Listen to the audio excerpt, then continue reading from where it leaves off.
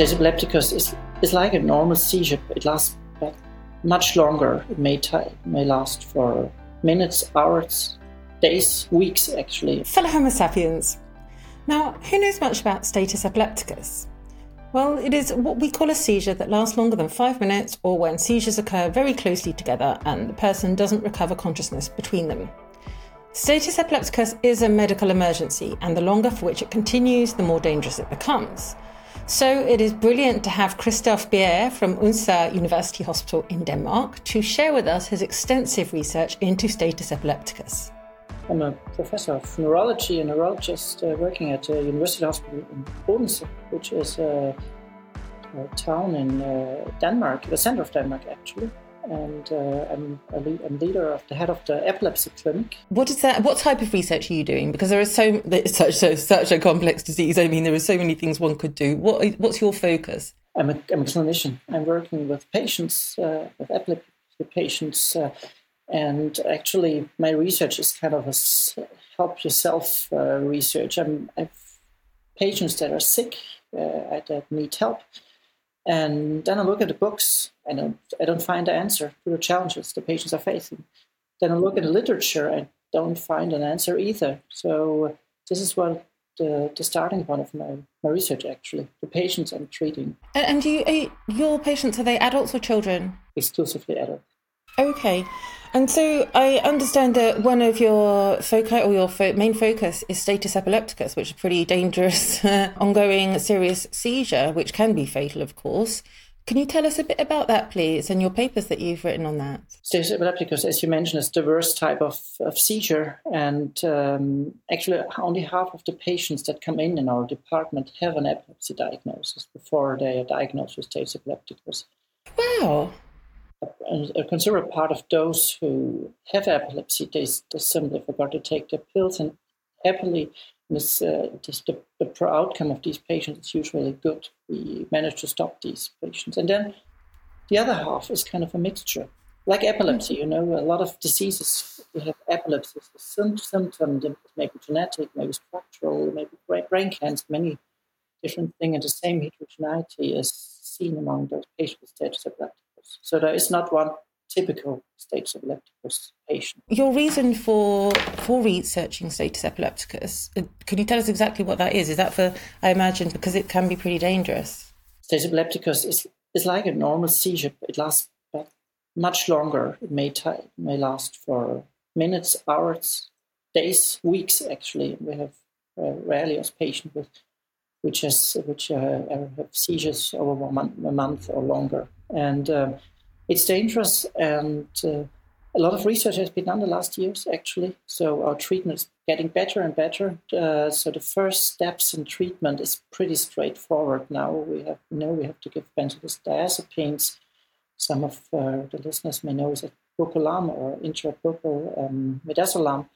The next step is intravenous anti-seizure medication, typically levetiracetam, Keppra. Some other gives valproate, acid, or phenytoin. And quite a considerable part of the patients really stop seizing after these two steps. But about 1/5 remains, still continue with their seizures despite this very aggressive treatment. And then we are in a stage where we don't really know what to do. And the main problem is we can stop everyone to seize. This is no problem. We send them to the ICU, we give them sedation, and then the seizure stops. But this is very aggressive treatment, and it's very controversial if this actually helps patients, because we sedated you, the risk of pneumonia, some needs trachostoma and other complications. And there's some, the other way is just to keep on giving IV anti-seizure medication on the neurological wards. And this is one of the big unsolved questions, how to treat this status. And I can speak from people that I've known. I've actually been in status once, but it was really unusual. It was focal aware status, which was not a common thing, and that was pretty scary.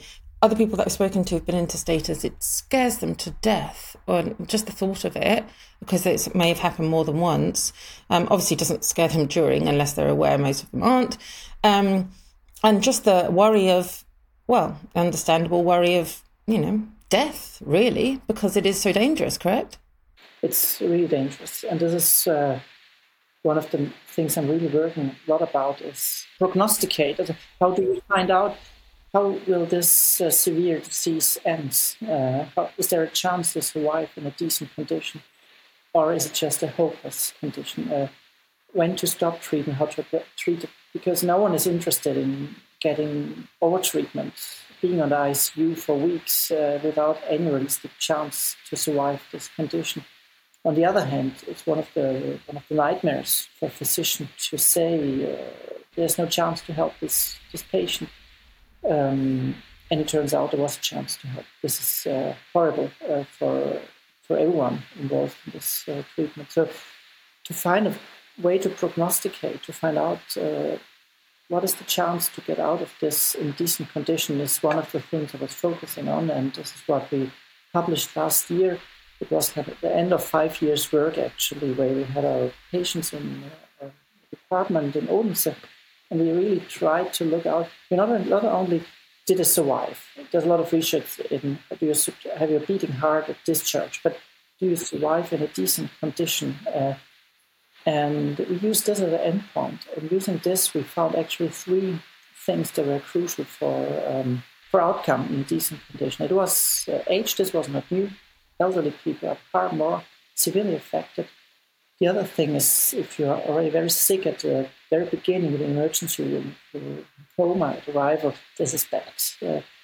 But the third thing, and this is very important for practical, it was the duration of the seizure. How long does it take? And I think this was one of an additional support for the concept time is brain also in epilepsy.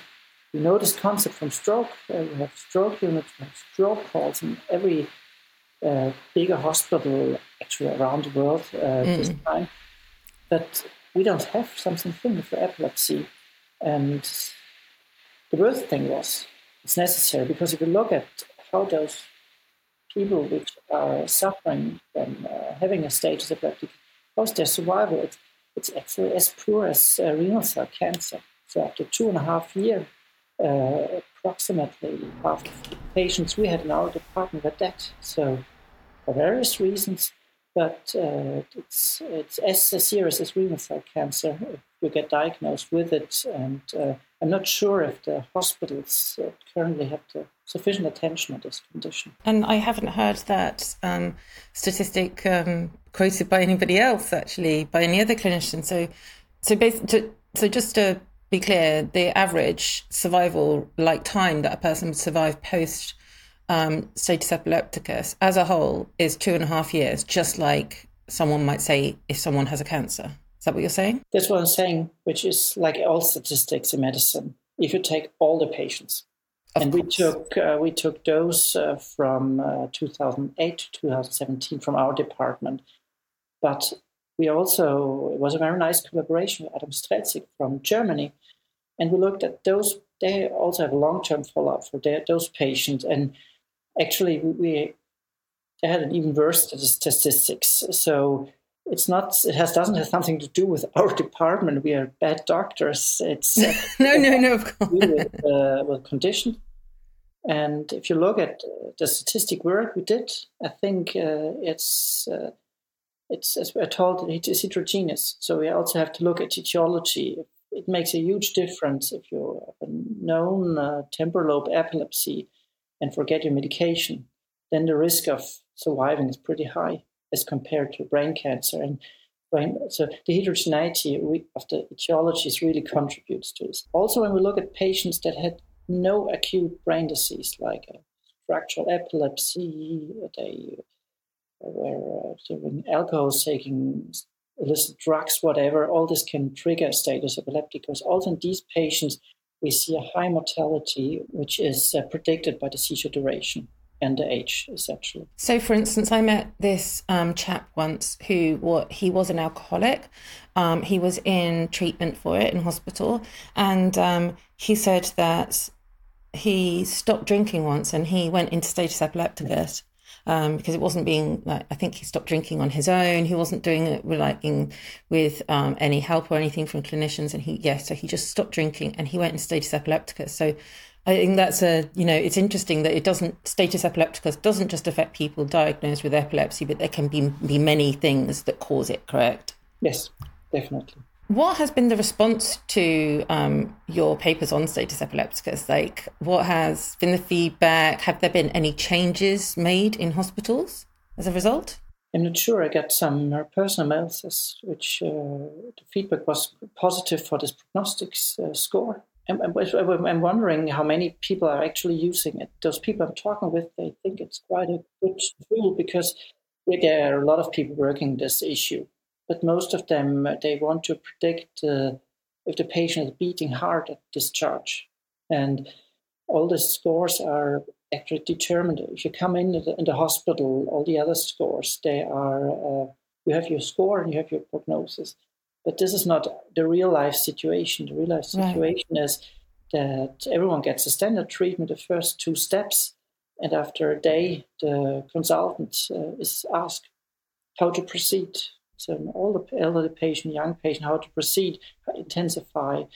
And this situation, you need a score. And the score, the ACD score, which we developed together with the colleagues in Oslo and Frankfurt, really allows to adapt during the course of the disease. So the score is different at the beginning and at the end. So and it's validated in different cohorts, not only in our department, also Norwegian cohort and German cohorts. It's pretty valid. So you can come with good numbers if you to talk with your colleagues and of course the relatives and try to give every single patient the optimal treatment and find the balance. Something I take from this then, I think it's really important to when it comes to status epilepticus is not just to tick the box if the person leaves hospital alive with their heart beating and they're conscious, hopefully, but is to actually see what is their quality of life like. Do they go into status epilepticus again?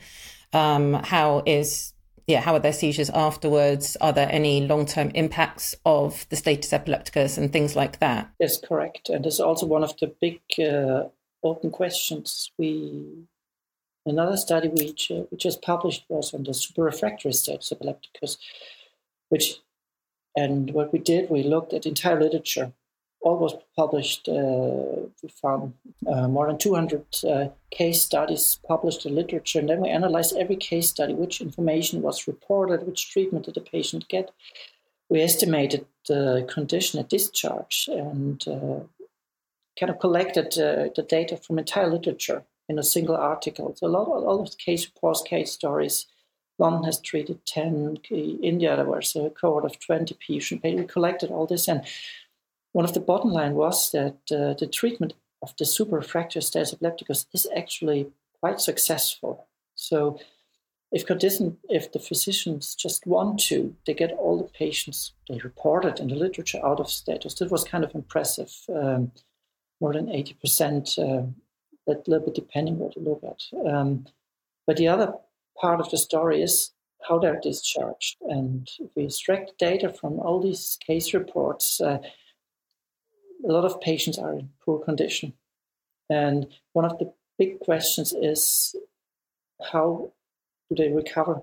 Is there a chance will there rehab after treatment? Is there a chance to come back to life, live in your own house, or do you have to stay in a nursing home? Because this is one of the things, and related to this question is the other open thing is how dangerous is status? Is it all etiology? Is it the underlying etiology that really triggers the seizures, or is the seizure harmful?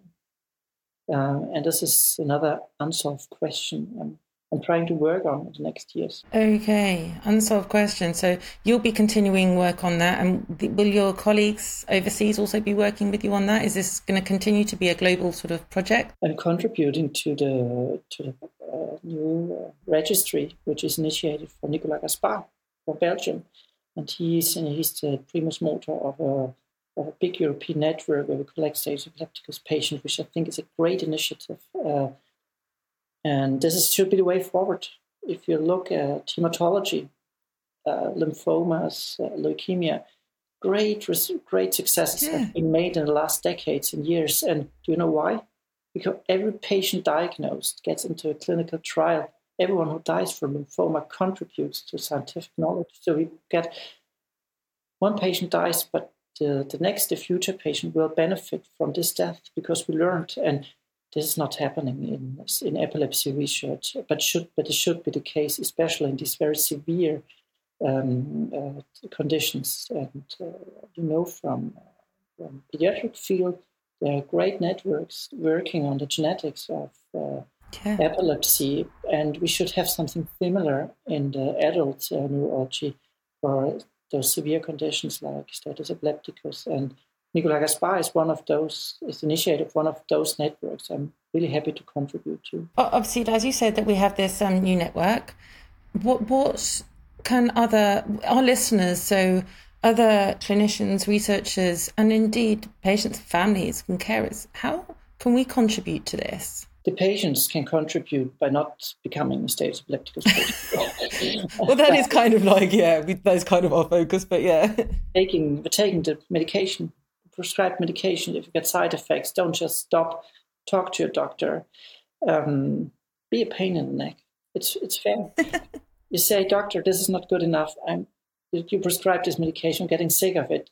Get me something new. We have more than 20 different good substances against seizures. Your epileptologist will be able to find one, and if it doesn't, you may ask another one. This was kind of one thing for caregivers, for patients, and for physicians. I think the research community should strive to collaborate, support initiatives like this one from Nicolas Gaspar, contribute with patients, so that every patient you have in your hospital, and the patient might die or may have a good outcome, that this patient history contributes to our collective knowledge, so we get smarter and better to treat patients. Thank you to Christoph for sharing with us just a snippet of his work into status epilepticus, but also for reassuring us that his research into how to minimise the risk for people who experience status epilepticus is continuing. If you'd like to connect, you can find me on Twitter, LinkedIn, Facebook or Instagram, and I'd love to hear from you if you have any thoughts about today's show. Please subscribe to Epilepsy Sparks Insights on your podcast app so that you will never miss the weekly episode. I'm Tori Robinson. Thanks for listening.